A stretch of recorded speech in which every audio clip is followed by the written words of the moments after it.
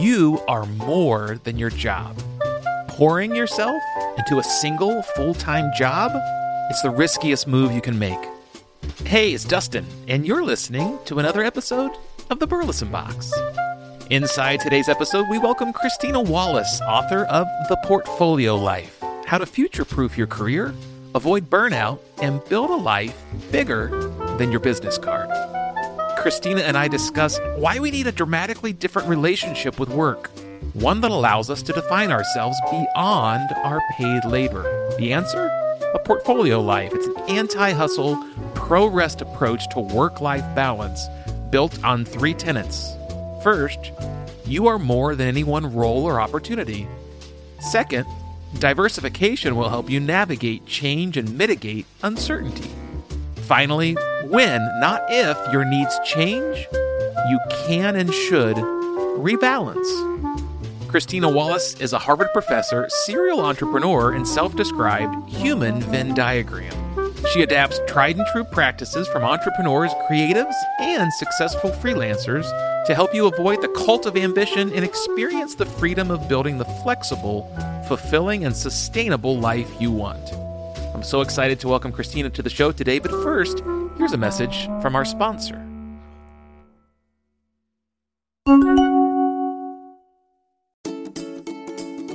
When's the last time you evaluated your credit card processing statement? Our partners at Stacks are offering a free savings analysis for our listeners, where they will actually take your merchant statement with your current processor and show you where you're overpaying. Stacks has saved orthodontics practices over 40% per month on payment processing costs. So don't wait. Get your free savings analysis today and see how much you're overpaying for your credit card processing. Go to stackspayments.com/Burleson-seminars to schedule your savings analysis today. Plus, as a special offer for our podcast listeners, if you sign up today, you can get your first 2 months of payments processing costs waived from Stacks. Once again, that's stackspayments.com/Burleson-seminars. Stop overpaying. Start saving.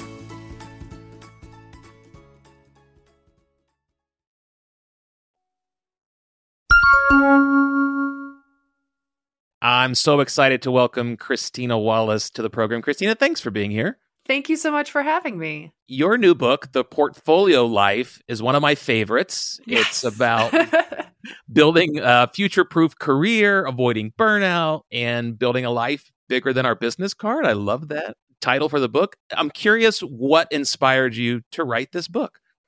That is a great question. I joke, but it's not entirely a joke, that in part I wanted to write this to explain to my mother what it is I've been doing for the last 20 some years. No, in large part, I've been writing small pieces of this book for the last 10 years. I was a columnist for Forbes for 4 or 5 years. I had a podcast talking about many of these topics. I gave talks all over the world. And I kept getting, audience members or readers and listeners writing in saying, thank you for putting words to this thing that I have been feeling. Can we talk more? And I realized at some point, sort of circa the pandemic, that if I wanted to scale my time and my impact, I needed to put this all together in a book because I couldn't keep doing these one-on-ones with perfectly delightful strangers. And so I pitched it to my agent, and she's like, oh, I've been waiting for you to do this. And so off to the races. It's truly brilliant. And everyone has a unique background, but yours really stood out. And you describe yourself as a human Venn diagram, which yes. I love. When did you start to see this approach to your own life, and kind of maybe what obstacles were there standing in the way of you achieving what seems to be a really beautiful balance in your life? Yeah. So I everything makes sense when you look at it backwards, right? Like you connect the dots after you've lived them. I remember very distinctly in the 4th grade, someone asking me, what do you want to be when you grow up? And my answer was I wanted to be astronaut, president, an author, and a professor, but crucially all at the same time. Like it really mattered that these were concurrent jobs to me. And, everyone patted me on the head and said, that's cute. And we moved on. But for whatever reason, from a very early age, I knew that number one, I liked a lot of different things. And number two, I liked getting to do them in the same day, right? And sort of being able to switch between my love of math, my love of music, my love of the arts, and whatever else mattered, that I could have all of these things. And so all the way through my education, I just kept pursuing all of them. And I think one of the great benefits of having a first love in theater and music is that it's very common in the arts to have several side hustles, to have the day job that gives you the health insurance while you act at night or whatever else. And so that community really encouraged, like, of course you're doing physics research in a lab while also directing this musical. Why wouldn't you? People in the outside world were like, what? But at least in the arts world, they're like, yes, keep going. And so I just kept going. And I figured at some point, I would get to a job or to a career that just clicked, and then I would focus. Right. And that just never happened. and I realized, I think probably as I was like 35 and, I got married, I started thinking about a family, that I was like, no, this approach is actually what makes me happy. It's what makes me me. And I think I finally felt the permission to do this forever when I met my husband, and he was the exact same way. And I was like, okay, solidarity, right? Like it's doable. It's a run up against our culture, though. I think I kind of want you mention a word that I think we can't avoid if we turn on a device or click on a blog post. Everyone's talking about hustle. Embrace the hustle, right? Yes. I'm curious, what do you think about hustle and this idea of the daily grind? Yeah, so I hate it. Straightforward. I hate hustle. And in fact, that's why I named one of my models the moonlighting model rather than the side hustle model. No, I hate this notion. And certainly in the tech world, the entrepreneurship world, which I have been in for the last 15 years, this notion of like, oh, thank God it's Monday. I get to go to work and you're like, come on. Not everything has to be hustle. Not everything has to be working 20 hours a day. And in fact, there's plenty of research, and I point to it in the book, that having downtime, having rest, having other things in your life make you better at your work. Not that needs to be the reason you have rest. You're entitled to rest, whether or not it makes you more productive or more creative. But the point is that like you can't just grind all the time and have any of that work be any good. You need to refresh. And you see this everywhere in nature. Why would we think we as humans would be different? So I really struggle with that notion, and certainly the, give 110%, that entire mentality that has seeped out of tech into the rest of the world, I think is honestly, it's just a poor excuse for late stage capitalism trying to like wring the last little bit of productivity out of workers. And I think it's up to us to set boundaries and say, no, I'll give you 85%. The rest is for me. Yeah, but there's some alarming facts you cite in the book, particularly with millennials, right? There's a long tail to this, right? Oh, for sure. I mean, millennials are I'm turning 40 this year. Like, we're reaching our midlife crisis, and we're like, hey, number one, nothing about our life is sustainable in the way that it was for our parents. And number two, like, I'm still working my butt off, and like, I can't afford a house. I haven't paid off my student loans. Nothing, like, childcare is through the roof.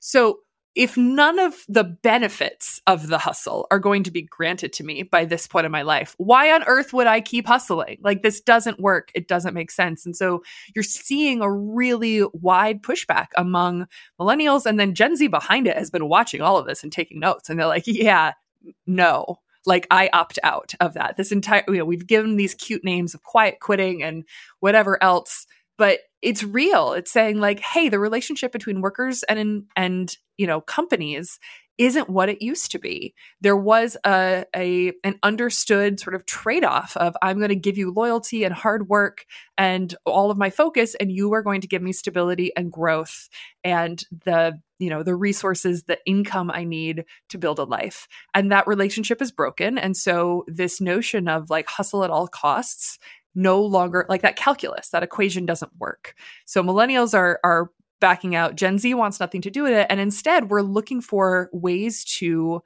have a sustainable life now, to have happiness now, and not just postpone it so that someday we might get to retire. Because also we know we're never going to get to retire. Exactly. Yeah. For any boomers or seniors listening, we have the data, right? Like, millennials have 300% more student debt than their parents. Yeah. They're half as likely to own a home. Yes. Right. I think you share a great story about your father, right? And My grandfather, yeah. Your grandfather, yeah. Yeah. So, I mean, he had 1 year of college after he, worked, fought in World War II in the Army. 1 year of college, was like, yeah, this isn't really for me. Dropped out and got a union job building cars on the assembly line of General Motors, where he stayed for over 40 years. He welded chassis. He loved it. And that was it. Like, that was his job. And he was able to raise 3 children, buy a house, put them through college with a stay-at-home wife. And then my mom came along, and she was a single mom, and she had 2 daughters, and was working as a secretary, has been a professional administrative assistant her whole career, salaried with health insurance, good health insurance, and had that stability and had that work-life balance. And like, sure, she couldn't afford to put us through college because she was a single mom, but like still was able to build a life for herself. My husband and I have professional degrees. We make an obscene amount of money compared to what my mother made when raising us. And we are just making the pieces of our life fit together. Like 2 kids in daycare in the Boston area, we're paying $6,000 a month, post-tax dollars. Like, this is obscene. And so it's just every piece of the American dream has become more out of reach. And when you put it all together, it's entirely it's a dream. There's nothing about it that's real anymore unless you had money to start with. And I think that's where the frustration with, the party line of like, pick a job, go to college, study the thing, work hard, and it all works out in the end. And the truth is it doesn't. Yeah, I think you quote either Jay Chakrabarty or Derek Thompson, 2 of my favorite writers. There is, they said, quote, there is no linear life, at least one I found that I would wish to have. Yes. How do you reconcile that with our current educational system, which is very linear? Yeah, it's so frustrating. It's so frustrating because, one of the things, actually, one of my favorite kind of frameworks that I learned when I was in business school from my professor, Clay Christensen, was this notion of emergent versus deliberate strategy. And a deliberate strategy is one, if you're thinking about this from a corporate point of view, it's very linear. It says like, here's where we want to be in 10 years. Here's where we are today. And now what are the steps we're going to take to get from here to there?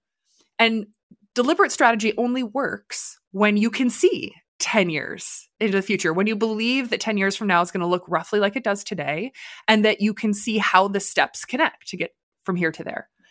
Emergent strategy is what you see startups do. It's what you certainly see, companies that are thinking about innovation and disruption do. And it is what individuals have had to now employ when they think about their own lives and their own careers, because an emergent strategy is one that says, I don't know what the world looks like in 10 years. I don't even know what it looks like in 5 years. And so I can't plot from here to there. I don't know where there is. I don't know that there even exists by the time I get to there. So I need to take much smaller steps and learn what I learned from doing that thing, and then take the next step and learn what I learned.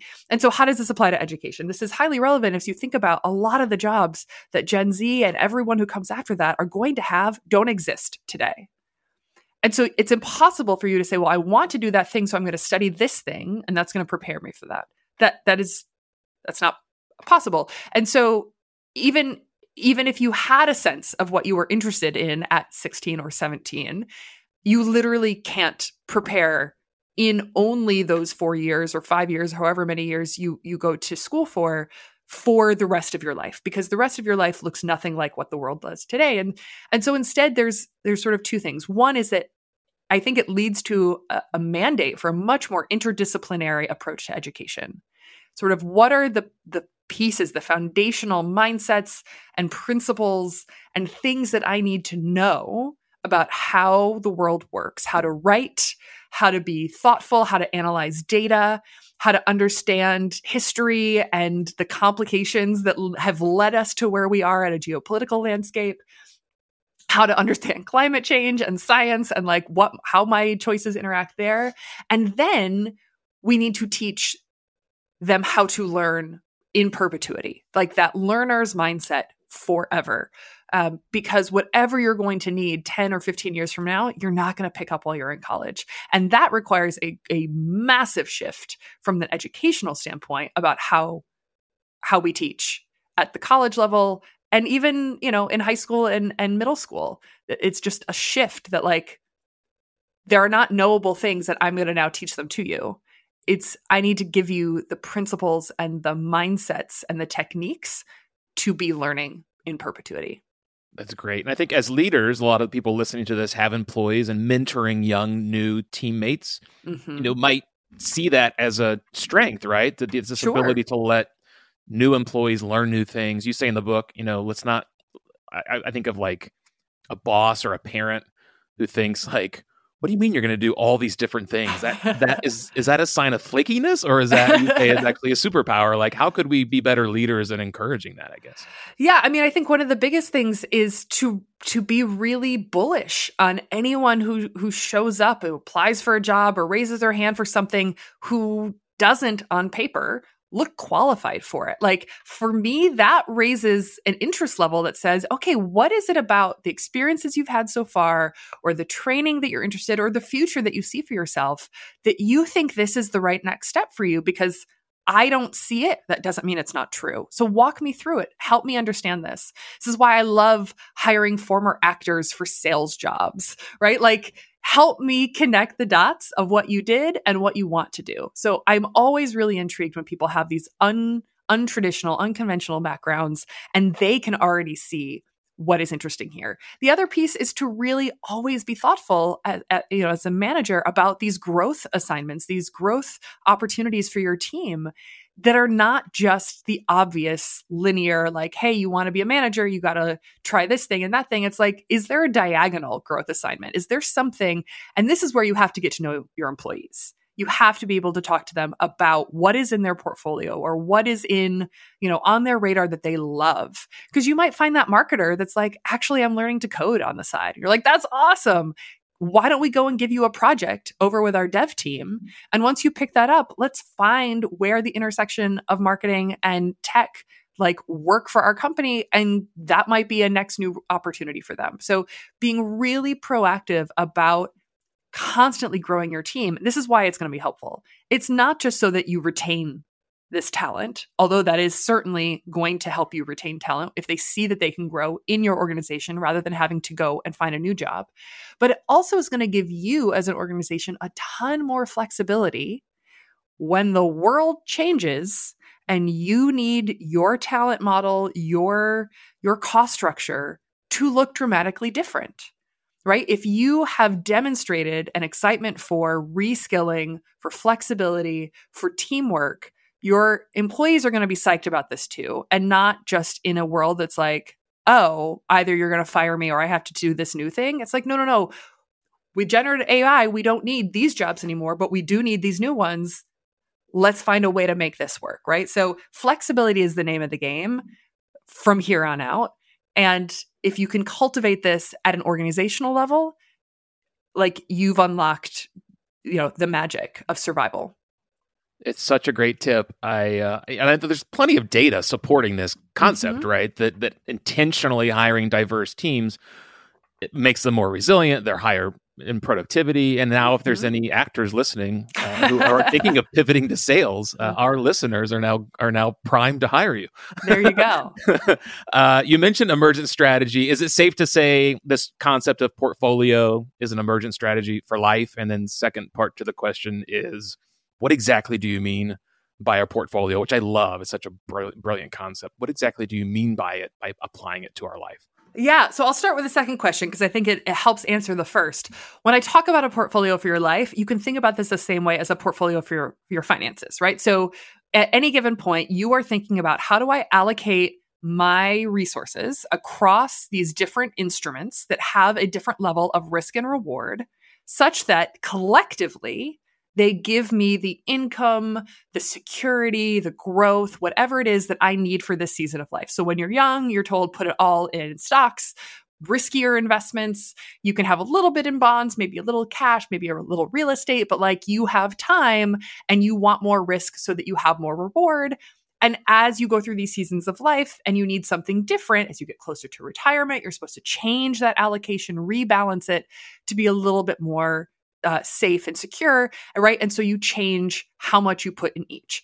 So this is the exact same concept for a portfolio life. The idea is that you, at any season of life, you're going to have this mix of things that you can put your time, your talents, your energy into.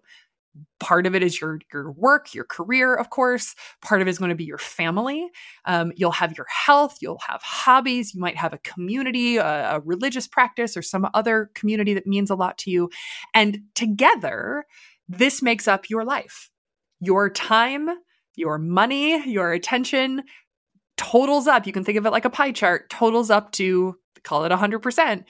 Anything you give to one is by definition not available to the other. And this is why I hate the term work-life balance, because you sort of think of work and life in opposition to each other, when in reality, work is a part of your life. It's a subset of your life. And so you might go through chapters, as I am in one right now, where I have a 1-year-old and an almost 4-year-old, where the family piece of my life takes up a lot, like a lot.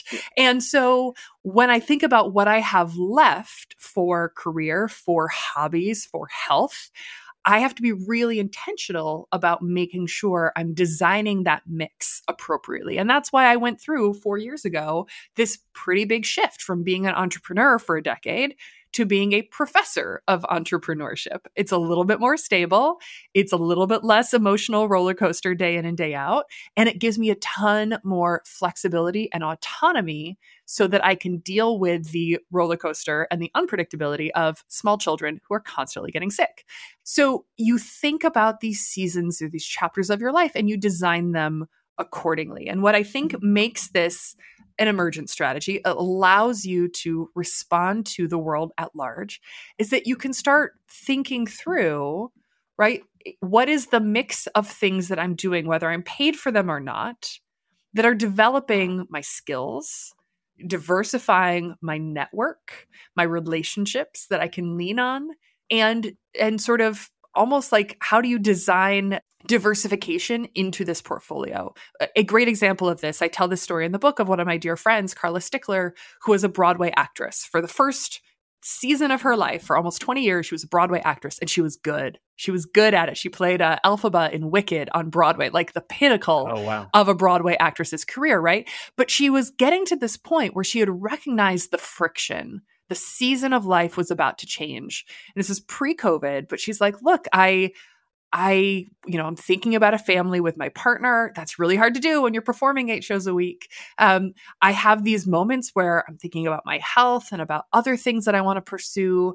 And there was a little bit of like even creative friction where she's like, I only get to make art when someone else chooses me, right? It's the actor's dilemma always, because you have to wait to be casted by a director or a casting director. And so it can feel very stifling from a creative point of view. And she goes, okay, how can I meet those needs through hobbies or through other opportunities right now, even if I'm still performing 8 shows a week? She started learning how to do ceramics. She started throwing ceramics and learning how to make pottery. And she started learning to code as a way to use a different part of herself and to just develop this skill to meet new people and to have this other piece. She wasn't sure what she was going to do with these skills, but they were there and she wanted them. And then the pandemic hit. And as we know, Broadway closed for over a year.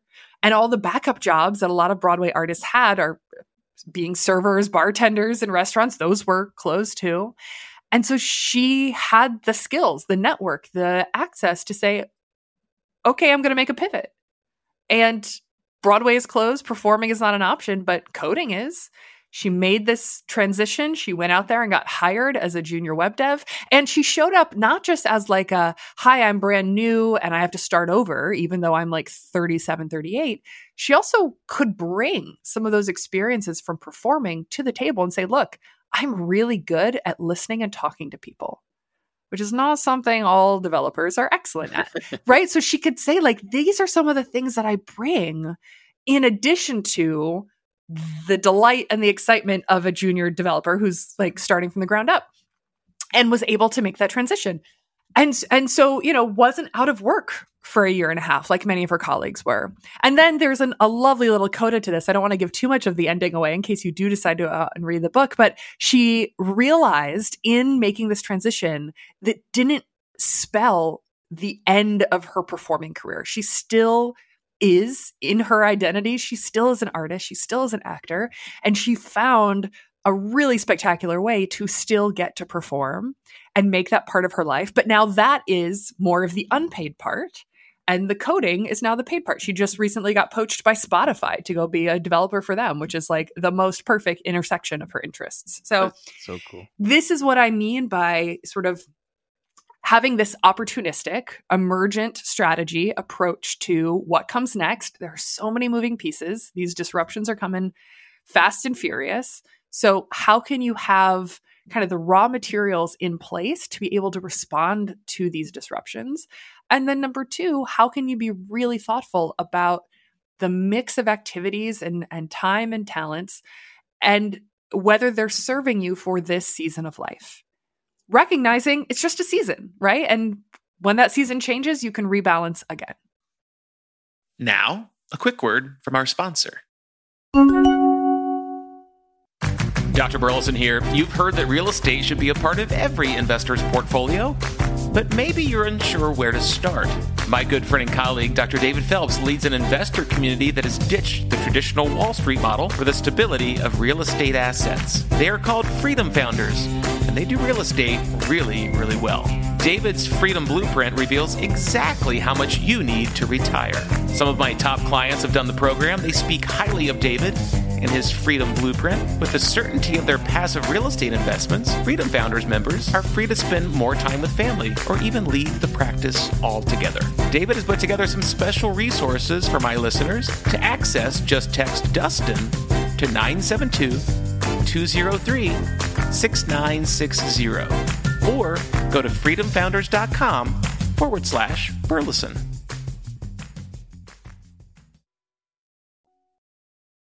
And now, back to the program. Yeah, I think, in the book, you highlight that these extreme users, as you will, like a software development, they're usually artists, right? And I'm curious maybe what else you'd learn from them, particularly as it relates to all these moving pieces. I could not imagine being on Broadway. It's like, that's like 99.99% of every waking moment is devoted to that craft. And then thinking about all those other moving pieces. What else did you learn from that group? I'm really fascinated. I mean, the biggest thing at the core of this is to not let your job be your identity, right? And I think actors are the perfect example of this. They are independent from the character they portray on stage. They have to be. When you lose yourself in that character, you have nothing else. You have no grounding. You don't get to pop out of it at the end of the day. And so they have to have this really intentional separation of who am I and then what am I doing for my job? And I think it's just a perfect encapsulation of what I would love to see everyone have, which is understanding of like, I am so much greater than, I am so much more than how I'm monetizing my time today. And in America, like we have this problem that we really do conflate our work as our identity. That's how we introduce ourselves at dinner parties. We hold on to that. And the risk there is that your identity and your income can be taken away from you in the same conversation. And we've seen that in the last few years, this like jolt of a labor market that went from laying everyone off to suddenly not having enough people to hire to then laying everyone off again, right? Like it's all over the place in just a couple of years.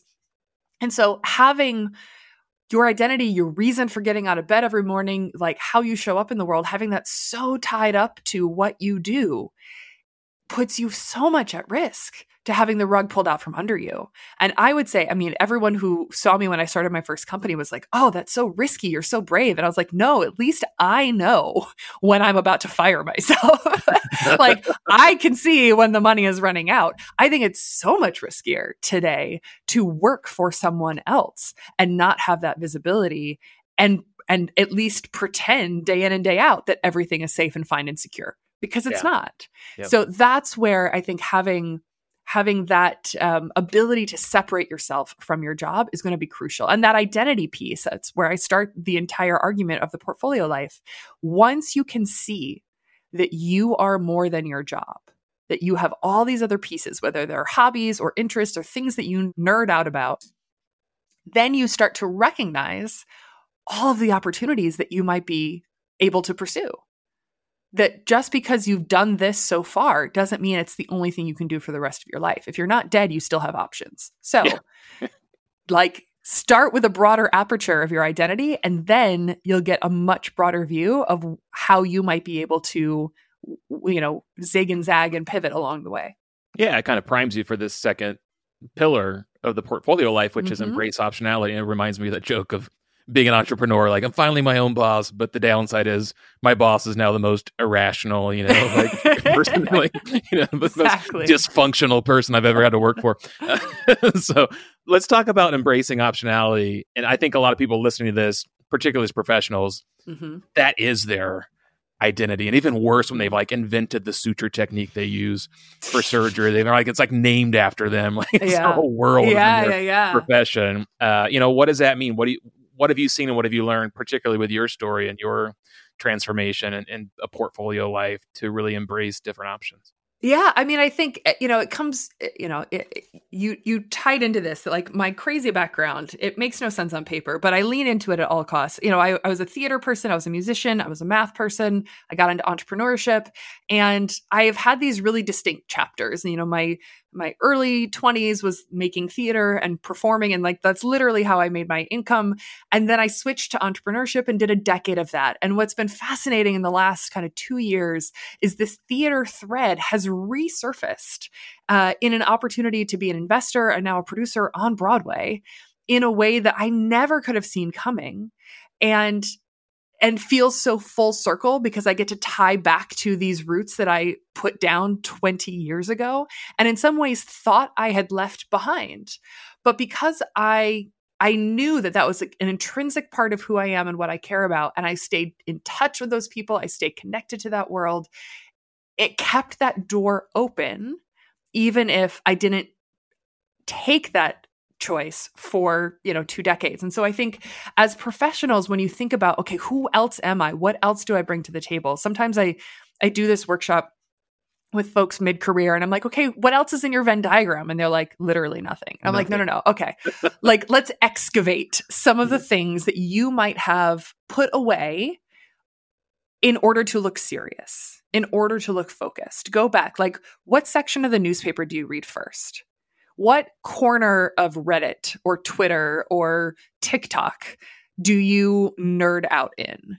What do you do on weekends when no one else is bugging you? Like, everyone has a handful of things, whether they're a baker or a gardener or someone who like really freaking loves to color code everything in their closet. I don't know. Like, everyone has a thing or three, even if you haven't touched it in 2 decades. So bring it back out and start to think at a very high level of like, how might I reintroduce this to my life? And again, you don't have to monetize everything. Not everything needs to be a side hustle, but is this something that you want to investigate or pursue or start up again, even if you're back at square one? I haven't played piano in 20 years, but like, is that something I want to bring back to the table? I don't know. So, think about what are some of these other things you might do. And at the beginning, there are no connections. It makes no sense. You're like, I'm a surgeon who has a couple of hobbies. That's great. That's great. You know why I love surgeons having hobbies? It means the day they realize that they don't want to operate anymore, they are not afraid to retire because they have other things to get out of bed for. Exactly. And the surgeons who don't have hobbies operate for another 15 years until someone forces them to retire. And usually along the way, some mistakes are made or some risky moments happen. And so this is where I would love to encourage every member of Congress over the age of 70 to get a hobby, right? Like, there is joy outside of work. Go find it. So it starts with just bringing these things back into your life. But what you'll find along the way is that serendipity happens, right? This optionality, these disruptions, they're not just bad, they can be really good too. And these moments of serendipity only occur when you are aware and looking for them.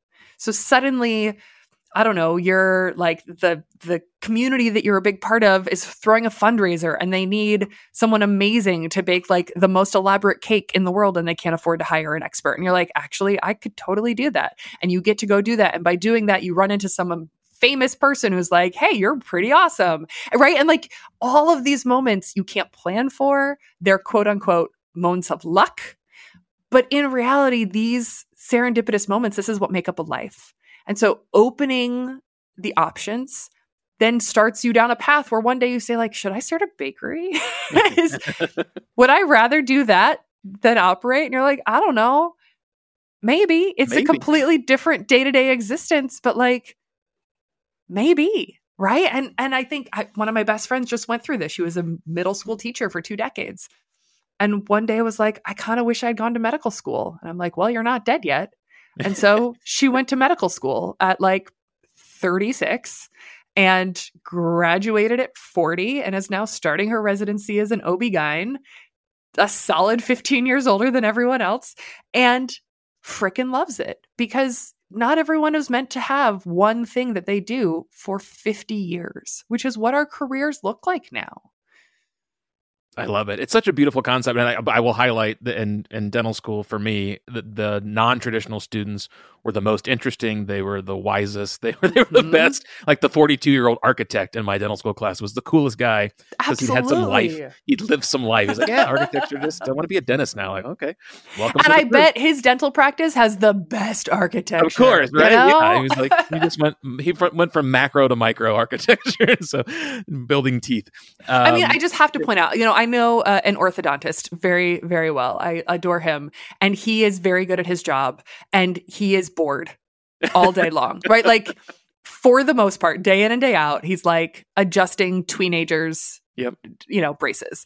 And so as a result, he, for the last 5, 6, 7 years, has been basically forcing his wife and his family to like move houses every 3 years because he wants a project, right? Like he wants to buy and sell and renovate. And his wife is kind of like, can we stop? Please, can you pick up any other hobby so that I can stop packing and unpacking boxes? But it's just, it goes to show that like, even if you love it, you might need more than that. Yeah. And it's okay to have more than that. Just maybe pick a thing that doesn't annoy your spouse. Right? Particularly that most of us made this decision at the age of 18 to go to 12 years of school. Right? Yes. It's like, if I went to any 18-year-old today and said, for the rest of your life, you need to decide if you're going to work on teeth until the day you die. Like, will you make that decision? I hope most of them are wise enough to say, not yet. Give me some time. Particularly because at 18, you don't even realize that working on teeth is like one piece of what you do. The rest of what you do is like paperwork and calling up parents to be like, why haven't you paid me? Exactly. I love it. In chapter 4, I don't want to give away the entire book. I want people to go read the book, but I really think you could charge 100 times the price of the book for chapter 4 because you suggest we start with a cup of coffee. Yeah. And you give these 3 questions. I'm curious if we're okay sharing those 3 questions. Yeah, of course. Yeah. Number 1 is, when have you seen me the happiest? Yeah. Number 2 is, what do you come to me for? And number 3 is, where do I stand out against my peers? I'm curious, what happened when you sat down with your friends and your colleagues with a cup of coffee and asked those questions? What did you learn? Yeah. So the context for those listening, I had this moment of absolute crisis after my first startup failed, where I was completely broke, like literally had paid my rent with a cash advance on my credit card. And so the clock was ticking. I had 30 days to get a job before the next rent payment was due. And at the same time was completely paralyzed because I had no idea who I was or what I had to offer or why anyone would ever want to hire me. And so in this moment of extreme desperation, I had to become incredibly vulnerable. And I reached out to everyone I knew and said, can we get coffee? Also, you have to buy the coffee because I'm broke. And I need your help. I need you to tell me about me.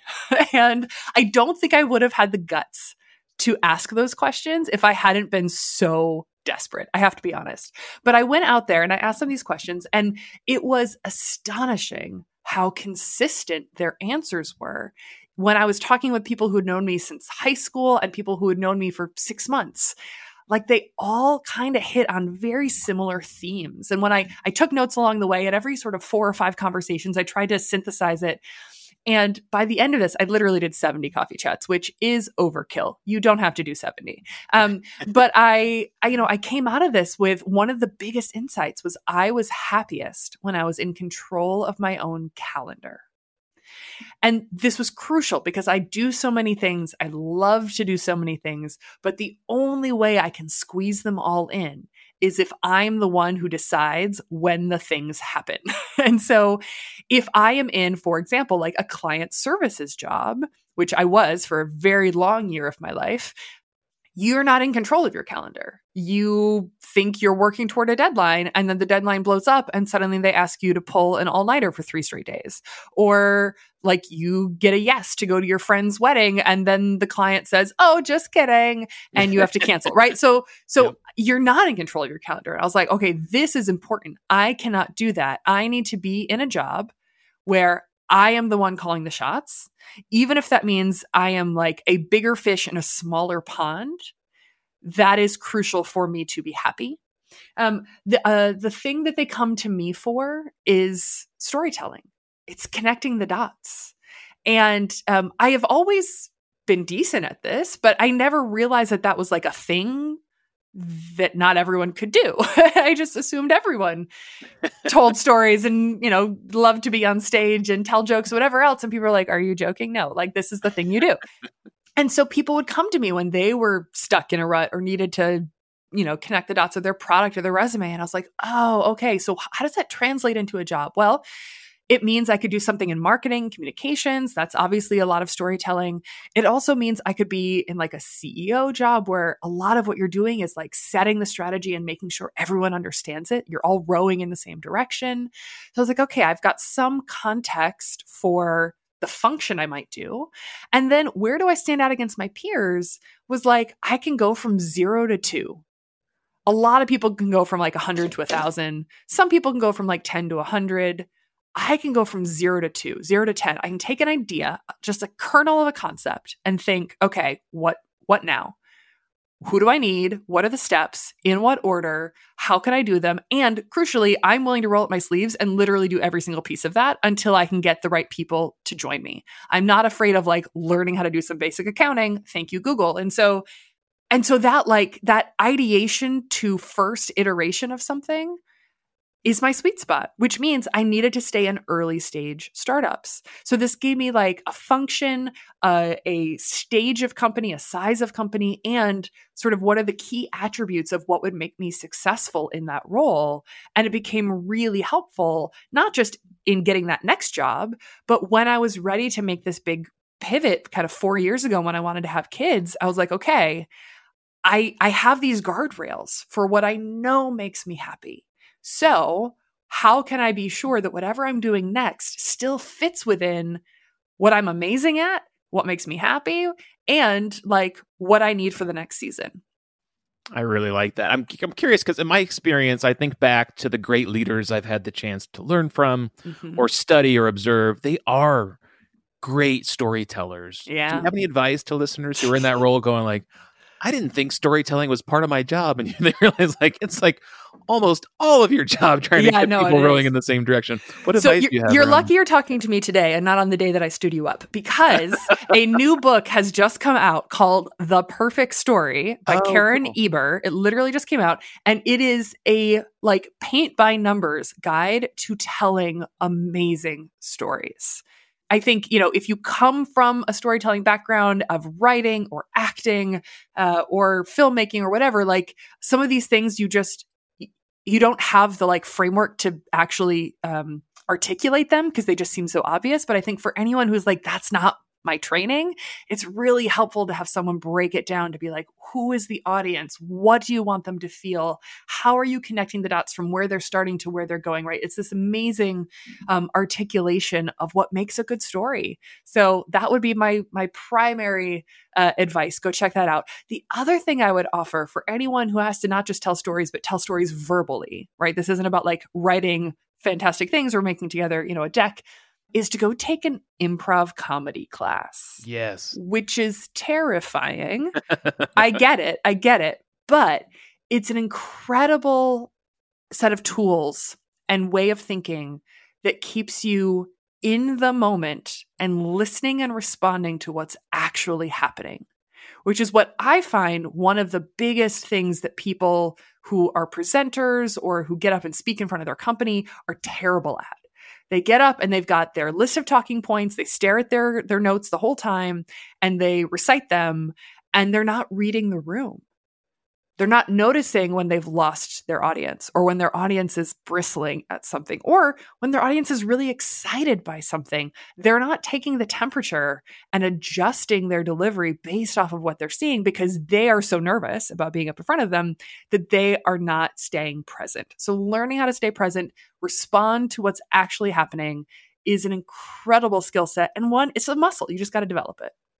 It's such a great tip. I think there's a ton of great trial attorneys that have either shared, or that a couple that I know that do take improv routinely and actually get really good at it. And I think that's what, if you're listening and you're an attorney in our membership, improv classes are fantastic. And yeah, also terrifying. Totally terrifying. I mean, especially, I'm a control freak, as I've just told you. And being an improv comedy, you are not in control. And I think I think it's made me a better parent, because, you start a scene in improv and you have seen mates doing this with you, and you have in your head this like, okay, I've got the funny joke. I know what I want to get out. And you lay the groundwork. You say the first line, and you're waiting for like your scene mate to say the thing that you need them to say so that you can give the punchline. And they don't say it. They say something else entirely. And you have a choice in that moment. You can force the punchline, which is actually not going to be funny anymore because they didn't set it up correctly, or you can go with it. Yep. You can say yes and, right? The classic technique there. You say, yes, that is true, and I'm going to build on that. Yep. And I think I would be so bad at playing with toddlers if I had not embraced the yes and. I'd be like, no, we're playing doctor, and all of a sudden you are a fairy. That doesn't make any sense, right? We're like, no, okay, we're a fairy doctor, and we are helping the frogs. Okay. Yes, the frogs. And all of a sudden that requires us to go and like make this Lego house. Again, great. I'm with you. Let's do it. Right? It's such a smart piece of advice, because I think most team meetings, when we do need to engage, I think of the bad ones I've been in and the bad ones I've led. It could have just been issued as a memo, right? This is the crux of should have been an email, right? If the meeting has nothing to do with what everyone else who's present has to say or think or respond to the idea, then it didn't need to be a meeting. It could have been a memo. It could have been an email. The point of a meeting is collaboration, conversation, reaction, and having something like evolve by the end that is different from how it started. Otherwise, write it down and send it out. Yeah, I love it. I want to talk about part 3 of the book, because you give some, which seems counterintuitive, that there's so many business books out there that don't actually give, the math and the metrics on how to do this. You do, right? You provide an actual balanced scorecard strategy, and you talk about the money, which is wonderful. Let's talk about the balanced scorecard strategy. What is it? How often? How do we measure? So I love that this is like the one tool that has gone viral out of all of this work, because I originally wrote this as a blog post for Forbes. I'm not even joking. I wrote this like Christmas Eve one year, because at the time my contract required me to publish 5 times a month, and I had only written 4 things that month, and I didn't get paid if I didn't publish a 5th. And so I literally was like, okay, what do I got? What do I have in my arsenal that I could put on the internet in under 3 hours? And so I dug in through my records, and I was like, aha, we'll just talk about my balanced scorecard. I screenshotted it, put it out on the internet, and it blew up. And I was like, oh, interesting. Apparently this resonates. So what is a balanced scorecard? In the business world, a balanced scorecard is this way of thinking about your business that starts from what are our strategic priorities, and then what are the specific sort of goals within each of those priorities that we're going to map out for this year. The priorities might span multiple years. You might say for the next 3 years, we're focused on this, this, and this. And then the goals are sort of like, here are the things that we're going to do this year to get us toward that priority. And then you're going to have, the tactics or the metrics of like, okay, how will I know that I have met that goal? What are the things that I can measure to say yes or no, I've met that goal? So you map this out, and, at a company level, you then share this with everyone, and everyone's goals kind of have to boil up to the same thing. On a personal level, I started doing this years ago as one way to make sure that my career didn't take over my life. Because, and this is another thing that Professor Christensen said when I was a student, that it's really easy to put your marginal hour, your extra hour toward work, because work is so easily quantifiable. You know, through dollars or promotions or customers or whatever, you know whether that hour was productive. And it's really hard to put that hour toward your kids when you're like, I won't know for 18 years whether that worked out, right? Or to put it toward your health and you're like, should I really go for a run? Mm-hmm. Or I might not. Or to put it toward any of these other things that feel a little more loosey-goosey when you're trying to say, like, was it worth that time? And as a result, people who are really like type A achievers continue to overinvest in their careers and underinvest in every other thing that they say matters to them, but they never actually give it the resources it needs. And so the balanced scorecard is one way to say, from the top down, what are the things that matter to me? And I mapped it out. I said, I have these financial goals. I have these career professional goals. I have these personal goals, and I have these health goals. And if I say these matter to me, okay, what are the things I'm going to do to get closer to it? And how will I know if I did it or not? And what's helpful is not only do I have to like check in, I do it every 6 months where I'm like, am I on track or off track? But it also helps me when I have these moments where I have the extra $10 or the extra 20 minutes, I can take a very quick pass at this and say like, I'm on track for these things, but I have so not like invested in those things. Let's focus on that right now. Let's give that a little more attention. And so at the end of the year, I can have this like, yes or no, am I doing what I need? And then I have at the very bottom of this balanced scorecard, I have like a very quick, are you happy?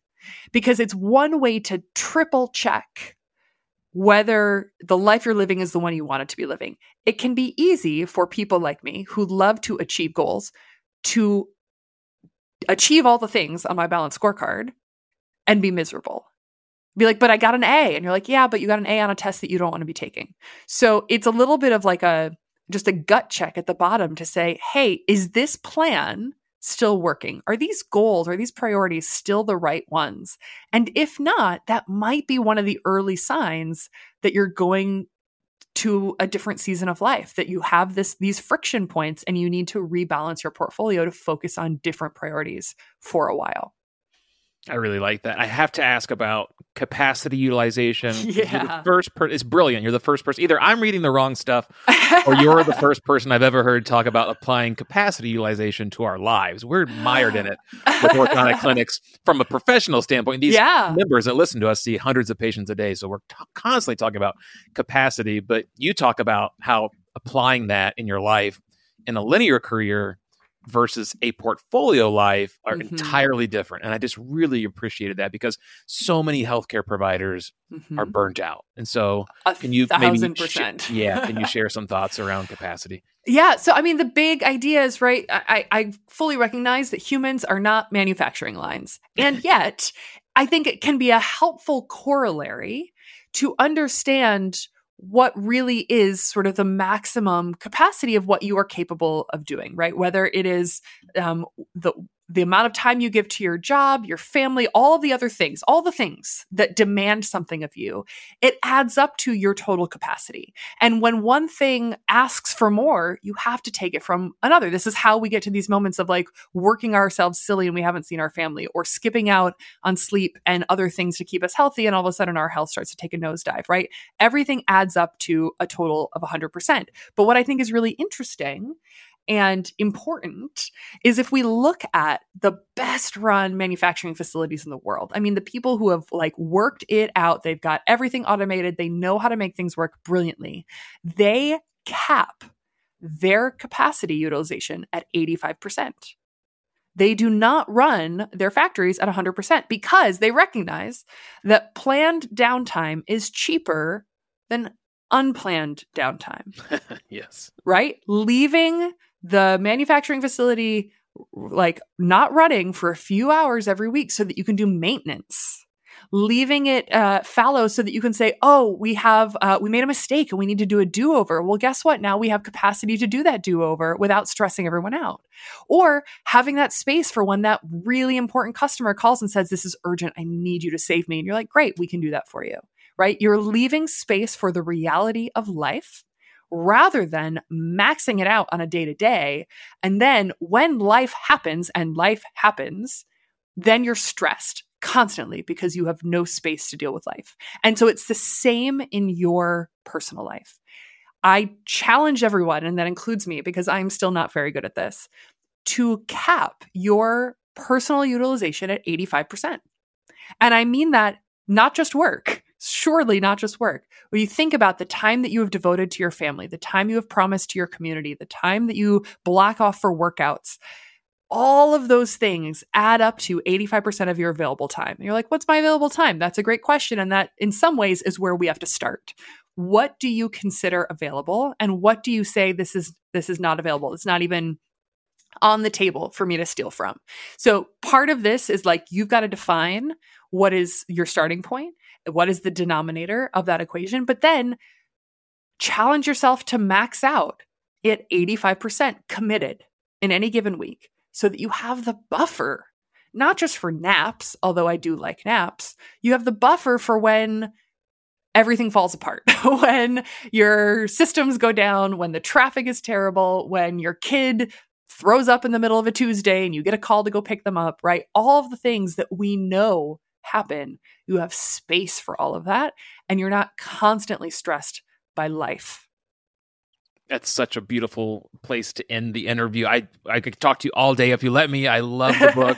I want to make sure listeners have a chance to find out more about you and find the book and what you're reading and writing and teaching. Where can listeners go to learn more about you? Sure. So the place I'm hanging out these days is LinkedIn. It's like cool. The nerds won the social media revolution. LinkedIn, you can follow me there. I post from time to time. I certainly share other things that I'm loving on there. Or you can send me a note through my website, ChristinaWallace.com. It goes straight to my Gmail. And I read all of those and usually respond. Cool. Christina, thank you so much. Thanks for writing the book. It's brilliant. We appreciate you coming on the show. Of course. Thank you for having me. You've been listening to another episode of The Burleson Box. Thank you so much for joining us, and a special thank you to Christina Wallace for coming on the show. You can check out her book in the show notes below and what she's writing and teaching at Harvard Business School. You can also subscribe to The Burleson Box and become a member. Just check out the show notes below today's episode. If you liked the show, leave us a review, share us with a friend or colleague, and be sure to subscribe on whichever podcast platform you use to consume your podcast. And until next time, take care and be well. I'll see you right here inside another episode of The Burleson Box.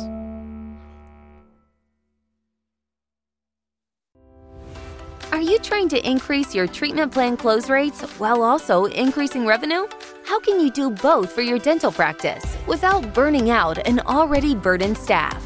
The answer? Remote dental monitoring. You need a trusted HIPAA-compliant app that helps you and your staff work smarter, not harder. This needs to be an easy-to-use, easy onboard app that your patients will find fun to use and will increase their engagement and success with aligners. You need the In-Hand Dental app.